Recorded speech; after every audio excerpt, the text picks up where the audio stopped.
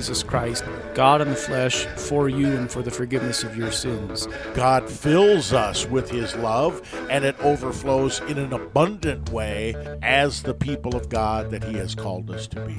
From Good Shepherd Lutheran Church in Lincoln, Nebraska, this is Proclaiming the One with Pastors Clint Poppy and Adam Moline. Welcome once again to Proclaiming the One. Pastor Poppy, Pastor Moline, Vicar Daniel Golden. He's getting to be a short timer here. Year has gone by quickly, and as I was reminded recently that until Vicar Golden got here, we had not known anything about pandemic or national shutdowns or suspended worship services, and so the theory and the thesis that we're going with is that it's his fault. And don't forget the riots. Oh, yes. Especially the riots. And we have decided that we're going to tear down all the statues of Vicar Golden and after we deface them properly. Yes. May the Saharan dust sweep over you. Oh, gosh. Yeah, there Don't you forget go. murder hornets. Oh, boy. So you can tell we're in a bit of an ornery mood here this morning as we record this. Each week we come together in our program called Proclaiming the One. We take a look at the readings for the upcoming Sunday in the church year. We do this to help prepare you for worship, for pastors that are listening, to help prepare you to preach. And we pray God's blessings as we look at the readings for the fifth Sunday after Trinity. We have kind of a uniting theme here with regard to spreading the gospel to the whole world, God calling frail and broken men to be his servants, the office of the holy ministry, so that this life-giving and life-changing gospel would go forth. The gospel reading for the fifth Sunday after Trinity is from Luke chapter 5, verses 1 through 11. Vicar, take it away. On one occasion, while the crowd was pressing in on Jesus to hear the word of God, he was standing by the lake of Gennesaret, and he saw two boats by the lake. But the fishermen had gone out of them and were washing their nets. Getting into one of the boats, which was Simon's, he asked him to put out a little from the land. And he sat down and taught the people from the boat. And when he had finished speaking, he said to Simon, "Put out into the deep and let down your nets for a catch." And Simon answered, "Master, we toiled all night and took nothing, but at your word I will let down the nets." And when they had done this, they enclosed a large number of fish, and their nets were breaking. They signaled to their partners in the other boat to come and help them. And they came and filled both the boats, so that they began to sink. But when Simon Peter saw it, he fell down at Jesus' knees, saying, "Depart from me, for I am a sinful man, O Lord." For he and all who were with him were astonished at the catch of fish that they had taken. And so also were James and John, sons of Zebedee, who were partners with Simon. And Jesus said to Simon, "Do not be afraid. From now on you will be catching men." And when they had brought their boats to land, they left everything and followed him. Okay, so here we have the call of the first disciples. We have the miraculous catch of fish. And, Pastor, this text sounds familiar, but it also reminds me of a time when Peter says, "Get away from me, Lord. I'm a man of unclean lips, and I come from a people of unclean lips," almost exactly the same as Isaiah in Isaiah chapter 6. Is this the only place where we have this miracle? What do we have going on here? Well, no, we have it recorded for us several places in Scripture, and I think importantly, we have this especially in John's Gospel, where it kind of serves as a bookend in the sense that at the end of John's Gospel, this is also a sign of the resurrection when they catch fish again. And so Scripture records multiple times where there's miraculous catches of fish. Say that 3 times fast. And also we have it at different points in Christ's ministry, and so we have lots of these sorts of accounts.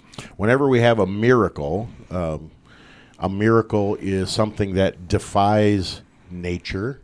A miracle is something that testifies to the fact that Jesus is who he claims to be, God in the flesh. And every miracle sets the stage, as you said, for the resurrection, the greatest miracle, the mother of all miracles, and kind of a confirmation of the disciples' call is that miraculous catch of fish at the end of the Gospel of John, where Jesus feeds the disciples as well. Wonderful, wonderful account.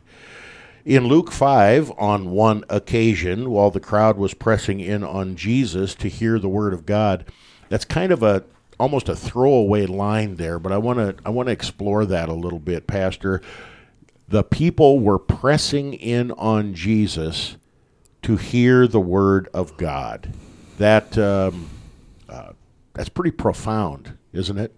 It is, and I think that's one of the key things in this particular text is that all of this is a result of the word of Jesus. The people are coming to hear the word that he speaks.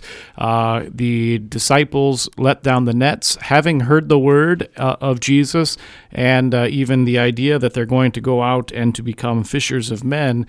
The way that they do that is by preaching the word of Jesus. And so we see here that Jesus is a Lutheran. The disciples are learning to be Lutherans. They're beginning their confirmation class, if you will. And the way we say this is because they are focused on preaching the word of God, and we also know from other places in Scripture they're focused on the sacraments as well. This is early on in Jesus' ministry here in Luke chapter 5. We have the temptation in the wilderness. We have Jesus opening up the scroll in Luke 4 and preaching from Isaiah and boldly saying, these words are fulfilled in your hearing. And that got him pretty much chased out of Nazareth by making that bold proclamation. But he starts doing miracles, and the people are following him because of the miracles. And yet here in our text, it doesn't say that they followed Jesus so that they could see a miracle. They followed Jesus so that they could hear the word of God. Pastor, you've spoken about this many times, especially when we're talking about the book of Acts and the relationship of miracles to the word of God. King Herod, at the Passion of Jesus, he wanted to see a miracle. He didn't want to hear the word of God. So can you help sort this out? And maybe the underlying question is, why don't we have miracles in the church today? Well, first off, faith does come by hearing, and hearing by the word of God. And there are disciples that do miracles in the book of Acts, and Jesus does many miracles here in the Gospels. And those miracles do get people's attention, but they don't actually convey the faith or teach people what it means to be a Christian. Time out. Are you telling me that a miracle doesn't save anybody? Not in a faith sort of way. It might heal them from an illness, but they'll still face death, and they still possibly could go to hell for their lack of unfaith. Faith only comes by hearing and by the sacraments, which also deliver the word of God. And so the word needs to accompany miracles for it to be efficacious, and that's the key thing here as well. They catch the fish, but Jesus preaching is actually the thing that allows Peter to understand what's going on, to fall down at the feet of Christ and say, I'm a sinner, and depart from me. And it's that word of God that accomplishes these things always. Now, in our world today, are there miracles that happen? Of course there are. And many of them happen within the bounds of the divine service. You know, we have baptism, we have the Lord's Supper. That's miraculous when you think about it, the things that God is doing for us. And are there possibly healings and driving out demons and things like that? I think there probably are. We probably don't hear as much about them in our world today because we poo-poo them or we come up with scientific answers, but still, those things on their own do not create faith. God's word only does that.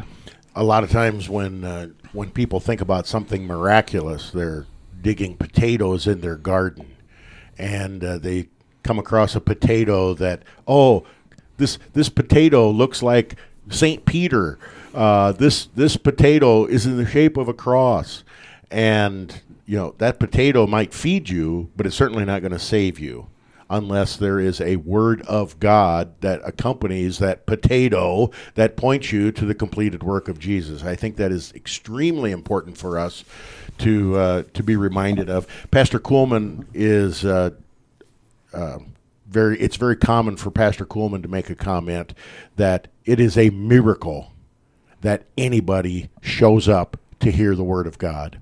And I think that may be the greatest miracle of all that we take for granted, that the Holy Spirit moves hearts to want to hear the word of God and believe it. Ken, in the time that we have left in this segment, can you give us a little geography about this Lake of Gennesaret and how this kind of fits into this early part of the ministry of Jesus? Yeah, definitely. So if we look at a map of Israel, we have the Mediterranean Sea on the left in the west, and then on the right side in the east, we have the Jordan River. And the Jordan River flows from a small lake in the north, the lake of the Sea of Galilee or the Lake of Gennesaret, depending on whether you're using a Roman name or a Hebrew name. And then the Jordan River flows south into the Dead Sea. And so this lake is the one in the north. It is below sea level. It's a very low spot, not as low as the Dead Sea, of course, but it's kind of got steep hills on all the sides. This probably takes place on the northern shore near the town of Capernaum. In fact, this is where we believe Peter is from, according to the scriptures. And there's a big statue of him there, at least near that particular location. And they also have found in the town of Capernaum a house, and around the house the ancient church built a octagon-shaped building to worship there, and so there's a belief that that might have been Peter's house, and perhaps even the room where Jesus stayed when Jesus used Capernaum as kind of a base for his preaching and teaching ministry in the area. Okay, so Jesus sees the boats. Fishermen had gone out to them. They were washing their nets. Why does a fisherman wash his nets? Well, the kind of nets that they used back then were casting nets, and so it would be a string tied to your wrist, and then it would be a number of yards long, and then there'd be a net on the end of that that was circular in shape with stones or lead weights attached around the outside of it, and you don't only catch fish when you do that, you also catch other things. And so you have to get those things out, you have to repair the nets, you have to take care of the nets so that they last longer so you don't have to make new ones. And so this is the whole idea. They're doing this as maintenance so that they can continue to fish the next day and keep their nets in proper working order without tangles and things like that. It also signifies that they're done fishing for the day. It definitely does. Okay.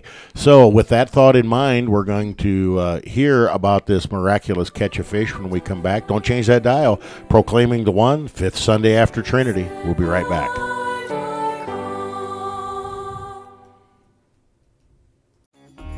You are listening to KNNA LP 95.7 FM, Lincoln, Nebraska.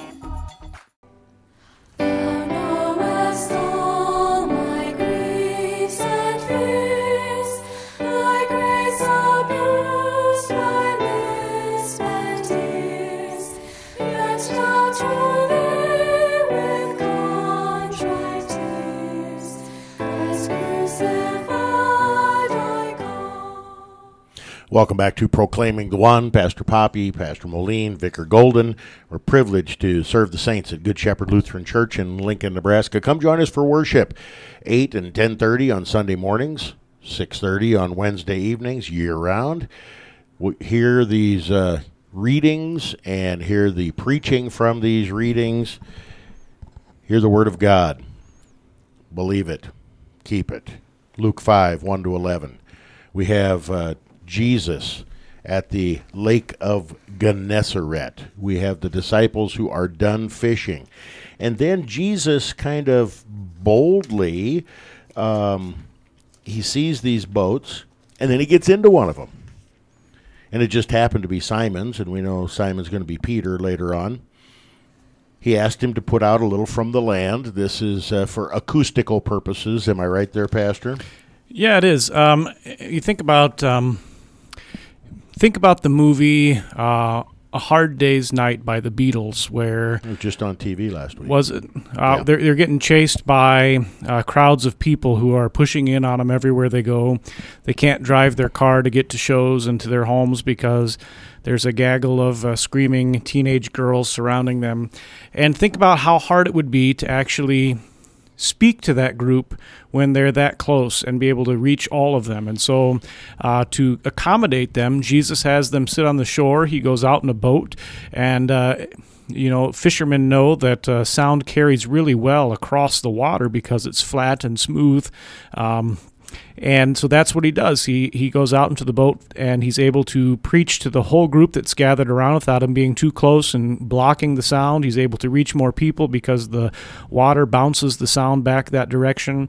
And so it allows him to preach the word of God more clearly to these folks. So he preaches to the crowd, and included in that crowd are the fishermen. And that's pretty amazing there too. That the fishermen, after a hard day's night of fishing, put up with Jesus getting in the boat to preach. Well, and you can imagine them. They get out of the boat, they're washing their nets, and this guy is being followed by a large crowd of people. And he says, "Hey, can you push out so I can talk to all these folks without having all these problems?" And they might be in a little bit of awe of him in that regard as well. And so they do just that, and they're sitting there in the boat. They're the ones who get the word first, if you will. And I think there might even be a little bit of theology here in the fact that they are in the boat, knowing that the boat oftentimes does represent the church as well. Okay, so we don't have recorded for us the sermon that Jesus preached at that particular time. But when he's done, something even more astonishing happens. When he had finished speaking, he said to Simon, "Put out into the deep and let down your nets for a catch." Now, I have thrown a cast net trying to catch bait fish. And we're not saying castanet, like the Spanish instrument. Yes, yeah. So, but it's a round. It comes in various sizes. There's an art to being able to throw this so that the net hits the water flat, and then it sinks down. And then at the appropriate time, you pull on the string and you cinch it up tight, and hopefully you have something in the net. It's not easy to do, and the deeper the water, the more difficult it is to do, because the net can't go all the way to the bottom. The fish have plenty of opportunity to swim out from the net. And so generally, this kind of fishing is done in medium to shallow water, not in the deep. And so Jesus says, go out into the deep. And Simon's trying to be nice. Master, we toiled all night and took nothing. And then he says, but at your word, I will let down the nets. Am I thinking too much at this point in time, Pastor, that the word that the crowds gathered around to hear Jesus preach has now moved Peter so that he actually believes the words that are coming out of Jesus' mouth? I think he's... Or is he just being polite? I think it's a combination of both. We can't say that God's word doesn't work. It does. And so I think he's beginning to get some of this faith, and he's starting to figure it out and understand it. And yet at the same time, I think he doesn't really fully believe or understand yet. And I don't know that he will until finally there is the resurrection that happens. He kind of goes back and forth between that time, and lots of times preachers and pastors make a big deal out of this, boneheaded Peter just doesn't get it. Well, he's no different than us in that regard, and so he is learning and being taught the faith and growing in it by hearing the word more and more and more, and finally understanding the fullness of it at the time of the resurrection. So I think he's heard enough of the word to understand that Jesus is somebody important. Does he understand that he's God in the flesh? No. Does he understand that he's the redemption for sins? No, probably not. But he maybe understands that this is at least a faithful teacher, and he's acting with reverence towards the preaching office then in this way. He does call him master, so we know that there's some authority thing going on here. Vicar, what happens when they throw down their nets into the deep water? So much fish that nets were breaking, and they had to get help. They fishermen are partners with each other, dividing the spoils of fishing, and so they had to call all their friends to help them get all the fish out. In a sense, they had the winning lottery ticket. They were done fishing for the night. They were unsuccessful, and now they have 2 boats full of fish, which are going to bring lots and lots of money at the market. And instead of Peter, like we see on the fishing shows on TV, I love to watch Wicked Tuna, and they're counting how much money they're going to make before they even get the fish in the boat sometimes. Oh, that's a $10,000 fish. Oh, yeah, that kind of a thing. Peter has a bit of a different reaction. How does Peter react and why, Pastor? Well, he's heard Jesus preaching, and he's probably thought he's at least some sort of a faithful teacher, but it's not until they catch so many fish so easily and so quickly that things start to sink in that maybe this guy isn't just an average Joe. That's when things start to sink in that this guy is maybe a little bit more, because this is an Old Testament style miracle where the great prophets that are recorded in the Old Testament maybe could have done this, but Jesus even does it more ease than that to somebody like Elisha or Elijah. And so Peter's been to church, he's been to catechism, he knows the Old Testament from hearing it many times, and he understands that Jesus fits the mold of these Old Testament guys, and so he falls down at his feet here and beginning to understand clearly. He confesses his sin. He does. And that is to me a miraculous response to the miraculous catch of fish.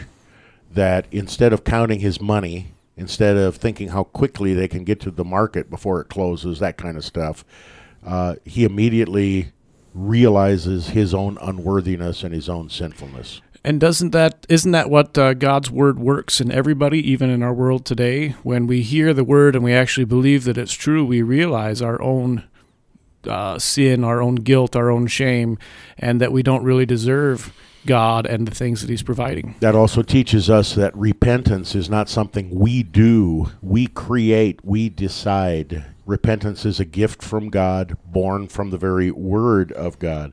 Now, he calls Jesus Lord in verse 8. Depart from me, for I am a sinful man, O Lord. Are we to make anything of that in the confession? Well, we can. The word Lord here oftentimes is the word that stands in the place of the tetragrammaton, the name of God in the Old Testament. And so it's possible that Peter's starting to understand that this might be Jesus being God. And it also could be just a simple word that means master. And so it could be both, and maybe a little bit of both. And at the very least, it's Peter starting to understand but not understanding completely. So Peter confesses his sins, and we do this all the time. We tell people we're sorry. We tell people that we blew it, we made a mistake or whatever. But what comes next is almost as miraculous as the confession of Peter, because Jesus said to Simon, and this is verse 10 of Luke 5, do not be afraid. Do not be afraid. When somebody tells me I'm sorry, and I look at them and say, I forgive you, they are shocked and astonished. Because forgiveness, and we'll talk about this more when we come back from break, forgiveness is scandalous. How is do not be afraid an absolution, Pastor? Well, the ultimate fear that we have is the fear of hell and death, and all those things are the consequence of sin, which separates us from God. So when Jesus tells Peter he no longer needs to be afraid, specifically then of God, that is an acknowledgement that his sin will be taken care of, or is taken care of by God himself, that separation between Peter and God is no longer there. And that's the same thing that happens for us in our absolution. We're no longer separated from God when the words, I forgive you all your sins in the name of the Father and the Son and the Holy Spirit are spoken. And it's not because our pastors are powerful people or really nice guys. It's because God's word works that. Whatever God says happens. When he says, let there be light, there's light. If God said, let there be a pepperoni pizza with extra cheese, that's what there would be. And when God says, don't be afraid because your sins are forgiven, that's the exact same thing that happens as well. I'm reminded of Luther's words in the Small Catechism that confession consists of two parts. First, that we confess our sins, and secondly, that we receive absolution as if from God himself. One part confession is nothing. It is sentimental. It is not cathartic in any way, shape, or form. 3-part confession where conditions are added. I forgive you if, or I forgive you when. That makes a mockery of the forgiveness of sins. And here we see this in action. Pastor, we got about a minute left in this segment. Most of the time when people look at Luke 5, 1 to 11, the entire sermon, the entire Bible study, the entire theme is about evangelism and mission because Jesus tells Peter, I will make you a fisher of men. How are we to understand that statement from Jesus about being fisher of men? Well, it's oftentimes used as law that you need to do that if you want to be to heaven, and that makes us look at our own works for our salvation. But I think it's worthwhile seeing how Peter himself is fished into the Christian faith by the preaching of Jesus, by the preaching of the Word, by the absolution, the forgiveness of sins. As Peter is brought into the net, that's the same way that the rest of us are brought into the net as well, through preaching and absolution and the sacraments. And so if we're to think that it's going to happen some other way by my own works or my own accomplishments, then we're taking God out of the equation and we're really not actually confessing a Christian faith. Well said, and the fact that Peter is the one caught in the net is an amazing word picture here. And Peter will throw the net. He will catch men in the same way that Jesus caught him, by the power of the preached word.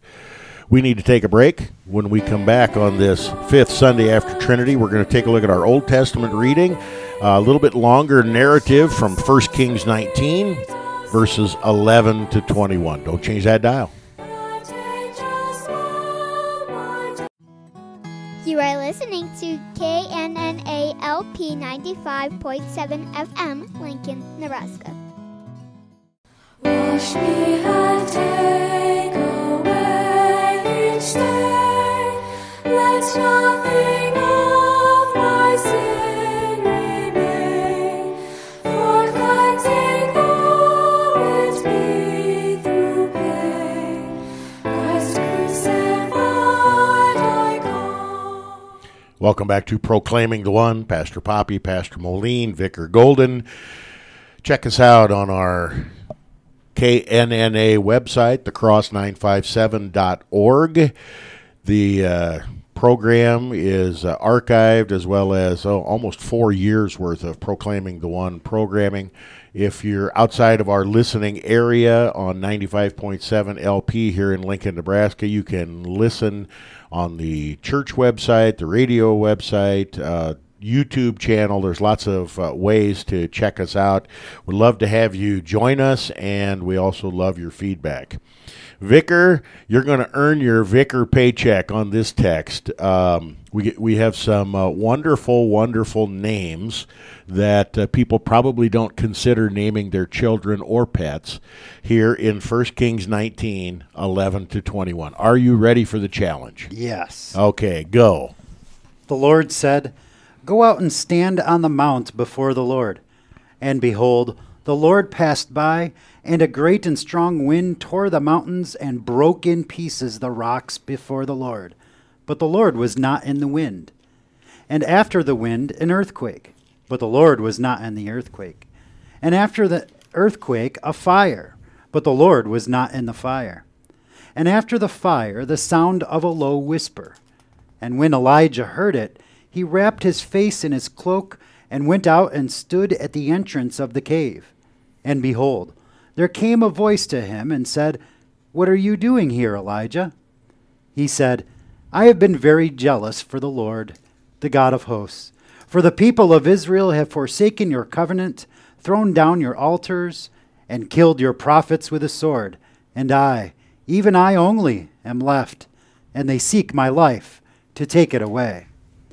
And the Lord said to him, Go, return on your way to the wilderness of Damascus, and when you arrive, you shall anoint Hazael to be king over Syria, and Jehu the son of Nimshi you shall anoint to be king over Israel, and Elisha the son of Shaphat of Abba-Maholah you shall anoint to be prophet in your place. And the one who escapes from the sword of Hazael shall Jehu put to death, and the one who escapes from the sword of Jehu shall Elisha put to death. Yet I will leave 7,000 in Israel, all the knees that have not bowed to Baal, and every mouth that has not kissed him. So he departed from there and found Elisha, the son of Shaphat, who was plowing with 12 yoke of oxen in front of him, and he was with the 12th. Elijah passed by him and cast his cloak upon him. And he left the oxen and ran after Elijah and said, Let me kiss my father and my mother, and then I will follow you. And he said to him, Go back again, for what have I done to you? And he returned from following him, and took the yoke of oxen, and sacrificed them, and boiled their flesh with the yokes of oxen, and gave it to the people, and they ate. Then he arose and went after Elijah, and assisted him. Okay, we have a part of the amazing narrative here. First with Elijah, in 1 Kings 18, we have the big prayer duel with Elijah and the prophets of Baal. And later on, we're going to see Elijah riding up into heaven on a fiery chariot. We got all these things that are going on here in this amazing section of Scripture.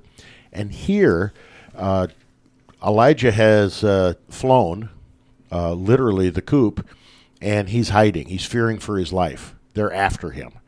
And he's hiding in a cave, and a strong wind comes, an earthquake comes, and a fire comes. But the Lord was not in the strong wind, the earthquake, and the fire. And after the fire, 1 Kings 19, verse 12, after the fire, the sound of a low whisper. Pastor, before we talked about miracles and how miracles in and of themselves don't convert anyone, it's the Word of God that accompanies the miracle. The miracle sometimes gets people's attention so that they can hear the Word of God. Is that what's going on here with Elijah? The fire, the earthquake, the strong wind, getting his attention so that God can speak his voice to him in this low whisper? To a certain degree, yes. Elijah is definitely going to pay attention to these things. We also have to understand who God is, that he is a holy God, and that he's a God that demands reverence, and that I think Scripture says he's a consuming fire. This is the reality, too, that we see like with Moses when he goes up on Mount Sinai. A cloud covers the mountain. There's peals of thunder and rumbling that surround him, and the people of Israel don't get to come close to God because God is hidden in those things, separated from us so that his holiness doesn't hurt us. And so we also have this idea that as God's getting closer, these things that veil him from our eyes are passing by, and while Elijah's not moving, in a sense, he is entering into the presence of God, entering the holiness, entering into a Mount Sinai type of situation so that he can hear this word. And this then brings us also then not only to Mount Sinai, but also to the Mount of Transfiguration, where the same sorts of things happen. And Peter himself from our gospel lesson is in the presence of the holy God with Moses and Elijah on the Mount of Transfiguration. Okay, so he that explains also why he wraps his face in the cloak, because God is a consuming fire. He stood at the entrance of the cave, and behold, there came a voice to him. God speaks to Elijah. What are you doing here, Elijah? Why are you hiding? Why are you cowering in fear? You were so bold a chapter earlier with the big prayer duel. Do you fear men more than you fear God? And then the only thing I wrote a note here in my text. Elijah says, I've been very jealous for the Lord, the God of hosts, for the people of Israel have forsaken your covenant, thrown down your altars, killed your prophets, meaning I'm next, with the sword, and I, even I only, am left, and they seek my life to take it away. The note that I wrote in the side of my text was, boo-hoo. Boo-hoo. Now, I'm not saying that Elijah shouldn't be afraid for his life, but he's really whining and complaining and crying that God's not going to take care of him. Am I looking at that wrong, Pastor? No, I don't think so. I think this is really key. You mentioned the voice comes to him, and so he's hearing God's word. And the first word that God speaks is a word of law, right? Why are you here hiding instead of preaching the word like I asked you to do? And what is this word from Elijah? Essentially, it's not just a boo-hoo, but it's also a self-justification. Absolutely. Here's why I'm hiding. This is what I'm doing. And God doesn't let us self-justify ourselves. Only Christ justifies. And so there's also an element of that taking place here as well. Okay. So the Lord gives him lots of instructions about who he's to anoint and do this and do that. And then it says that he is going to anoint his replacement, that Elisha is going to take over for Elijah. How do you think Elijah felt about that at this point in time? That maybe I am really going to die. Maybe I've been removed from my office of prophet. Those are the things that come to my mind. Yeah, well, I don't know what Elijah's thinking. He is going to go do what God's word tells him to do, and I think that's key there. But I think there's also here where this is ultimately prefiguring Christ and John the Baptist as well. You remember in the gospel lessons we have the discussion about before the Messiah comes, Elijah will come. And Jesus himself says, if you would understand it, John the Baptist was Elijah. And you can even look at the names, right? So Elijah, with a J there, his name means the Lord is God. But the one that he anoints to follow him, his name is Elisha, which means God saves, God redeems, the same way that Jesus' name means the Lord saves. And so we have this kind of foreshadowing, teaching us about what's going to happen with Christ when Christ comes, that John the Baptist will prepare the way, the same way that Elijah is preparing the way for Elisha, and even the names then have that similarity, that similar ring to them as well. When earlier you said that when he says, what are you doing here, Elijah, that was a stern word of law. And we know that God has a proper distinction between law and gospel because that's his nature. The gospel, then, verse 18, Elijah thinks he's the only one left. Wah, wah, wah, boo-hoo.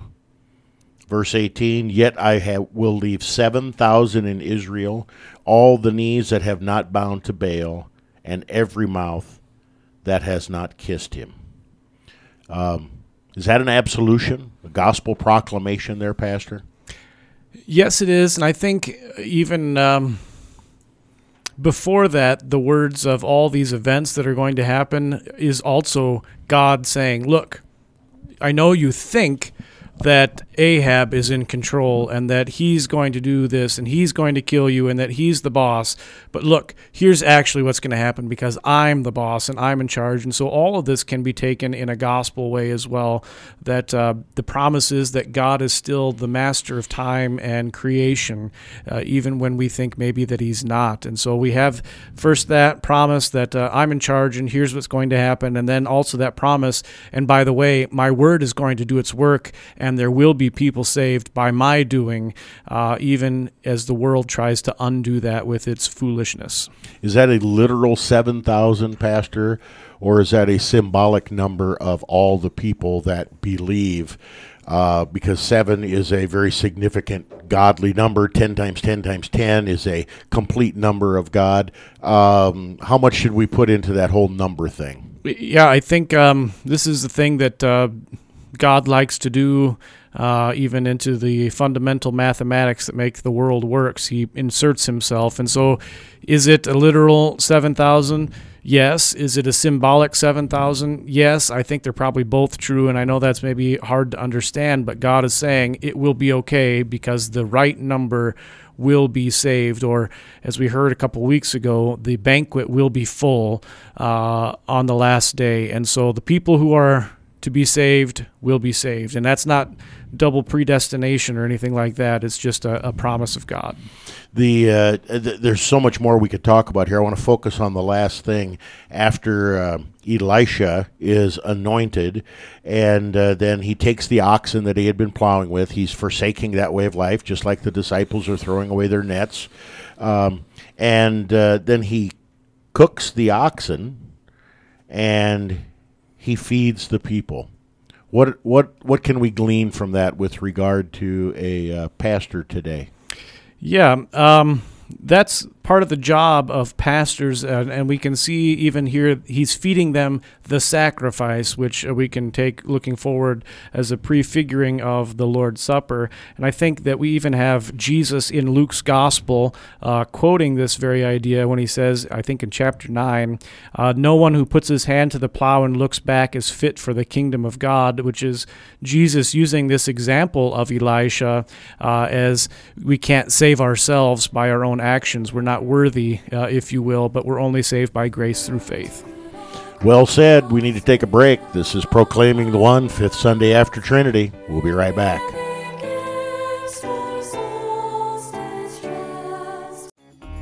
You are listening to KNNA LP 95.7 FM, Lincoln, Nebraska. And for work to do for thee, which shall so sweet a service be, that angels will want envy me, Christ crucified I call. Welcome back to Proclaiming the One. Pastor Poppy, Pastor Moline, Vicar Golden. We're looking at the readings for the 5th Sunday after Trinity. In our first two segments, we looked at our gospel reading, Luke 5, 1 to 11, the miraculous catch of fish, and the call of the first disciples. In our third segment, we didn't really do it justice, but we gave our best shot in a 14-minute segment to look at 1 Kings 19, 11 to 21, God's gentle whisper, God's voice to Elijah, the call of Elisha, and all the things that are entailed with that. Now we want to go to our epistle reading. This is one of those rare Sundays in the one-year series where we have an option for the epistle reading. And we're going to be looking at the optional reading this year here at Good Shepherd, and that's the one we're going to be examining, 1 Peter 3, 8 to 15. 1 Peter 3, 8 to 15. Now remember that many times in the one-year series, the epistle reading is chosen intentionally to be a practical application of the main themes that we've heard in our Gospel and Old Testament reading. Some people are critical of the one-year series for this. Some people say that there's too much moralizing going on here. Pastor, do you have a comment or a thought just in general on the way the one-year series is structured? Well, the way I always talk about the one-year series is that if you were to take the 52 and you have Christmas, Easter, and a couple additional ones in there. Those most important scripture lessons that we need to focus on and learn well, often the one-year lectionary has those in there so that you can hear them every year and really focus on them. Whereas the guiding principle in the 3-year lectionary is we want to cover more of Scripture and get some of the other ones as well. And so that's kind of the dividing point there. Do we want to cover more Scripture, or do we really want to know a few spots really well? And there's the difference. The epistle readings that are teaching the practical application of the faith, sometimes people will say, I love hearing the Bible, but I wish people would apply it more to my daily life. Well, regardless of what text the pastor preaches on a Sunday morning, in the 1-year series, you have that practical application read for you, that place where God's Word hits your personal life every week in that epistle reading. 99 times out of 100. And so I think that is a wonderful feature of that 1-year series, and you can make a debate for either one. We're free in the gospel. 1 Peter 3, 8-15. Vicar? Finally, all of you, have unity of mind, sympathy, brotherly love, a tender heart, and a humble mind. Do not repay evil for evil or reviling for reviling, but on the contrary, bless, for to this you were called, that you may obtain a blessing. For whoever desires to love life and see good days, let him keep his tongue from evil and his lips from speaking deceit. Let him turn away from evil and do good. Let him seek peace and pursue it. For the eyes of the Lord are on the righteous, and his ears are open to their prayer. But the face of the Lord is against those who do evil. Now who is there to harm you if you are zealous for what is good? But even if you should suffer for righteousness' sake, you will be blessed. Have no fear of them, nor be troubled. But in your hearts regard Christ the Lord as holy, always being prepared to make a defense to anyone who asks you for a reason for the hope that is in you. All right, we have a lot of connections here to our readings, that whole don't be afraid section, the unity of mind that is brought about by the Word of God. Pastor, we have a lot of things that we can connect to the headlines that are going on in our world today. Tell us a little bit about 1 Peter in general, the audience and the purpose of 1 Peter with regard to the suffering that these early Christians were enduring. Yeah. First Peter, of course, is written by the Apostle Peter. And beginning, we got to put a time frame here. Maybe that will help us understand things. Jesus is crucified and resurrected somewhere around the year 33 A.D. And Peter is going to be killed, crucified upside down before the end of the reign of Nero. And so, 67-ish AD as well, somewhere in that area. So we have these 30 years where Peter is preaching and teaching, and almost as soon as they begin to go out and preach and teach, they begin to get pushback from the religious leaders of the time, from the government, from the people who are making money off of religion in the world, because it was a big business back then. We have to understand that and believe it to be true. So Peter is writing to a people that are hearing the word, being called to faith through the word, just as he says here, right? For you were called that you may obtain a blessing. They're hearing the word, they're called to the faith, and yet the world is pushing back against them. The place where they'd go get their food at a marketplace was the forum, filled with statues to fake gods, surrounded by temples to fake gods, and the food that they would have to buy oftentimes was sacrificed to a fake god and then cut up and sold to make money for that particular cult. And so they have this awkward situation at the grocery store because they're Christian. They are being persecuted and pushed back against by the Jewish leaders who say, you're not really Jewish now, you're not a part of our society, you need to leave, you need to go away. They're facing persecution from the Roman government, who the Roman government, especially more and more so as we go on from this point in history, deifies their emperors as gods on earth.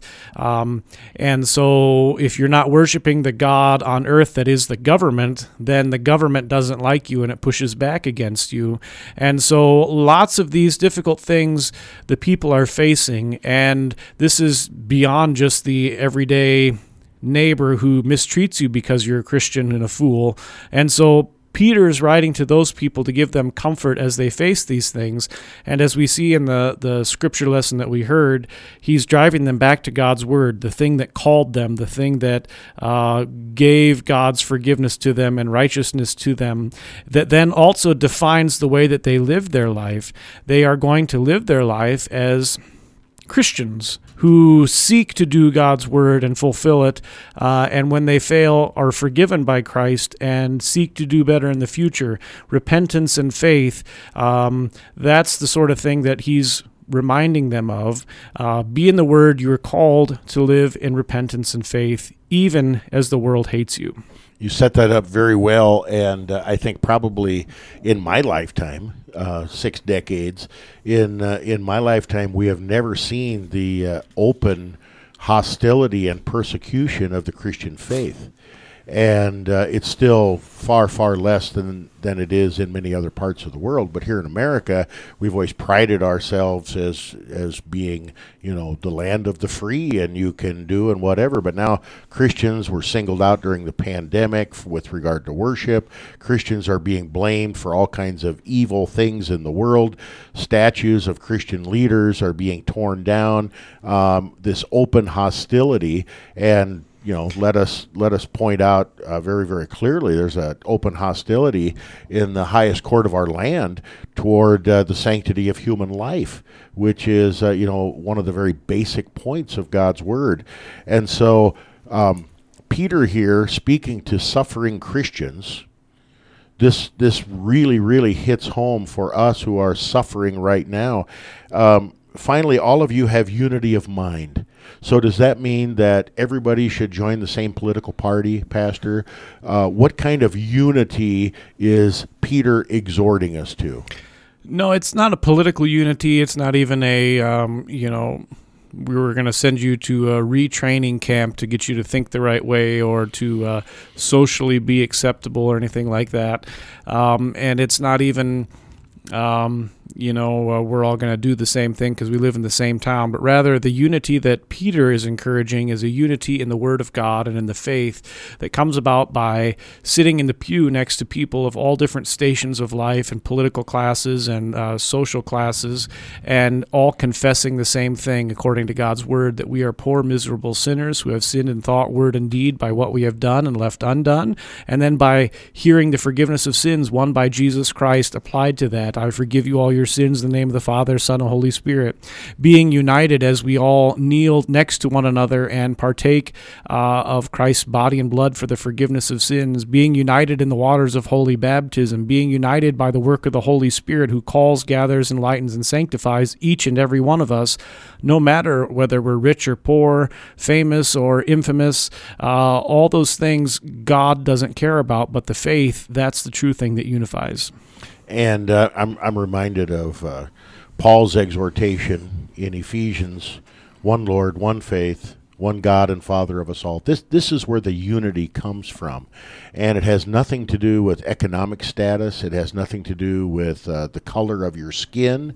It has nothing to do with whether you're a male or a female, young or old, rich or poor. This unity is God-given, and this unity is in Jesus Christ. The world doesn't understand it. The world will persecute you for it. But take heart. Christ has overcome the world with his bloody death and glorious resurrection. Pastor, there's a section in here, we call this an anthropomorphism when we give human attributes to God. But in verse 12 of 1 Peter 3, for the eyes of the Lord are on the righteous, and his ears are open to prayer. But the face of the Lord is against those who do evil. How are we to understand those those word pictures of the one true God? Well, there is the word picture aspect of it where God does listen to us and he does see what we're doing, and even he's against those who don't believe his word. But the amazing thing about God, the truth about God, is that he actually took on human flesh so that he had those things and was able to actually do that, to hear the cries for mercy from people suffering in their everyday lives, to see the need that we had as he experienced people dying and friends, even himself dying.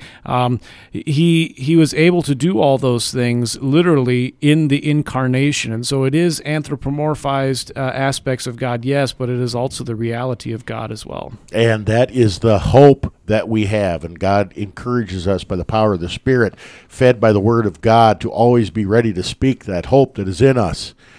We are a people of hope, not a people of despair. Vicar, bring this to a close, would you, by praying the collect of the day for the fifth Sunday after Trinity. Let us pray.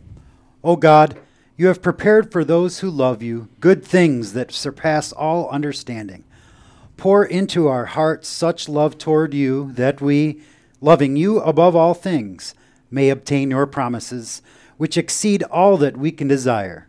Through Jesus Christ, your Son, our Lord, who lives and reigns with you in the Holy Spirit, one God, now and forever. Amen. Amen. For Pastor Moline and Vicar Golden, I am Pastor Poppy. Sunday morning when you get up, drink your coffee, read your paper, pray for your pastors, but most of all, go to church. God's richest blessings in Christ. See you next week.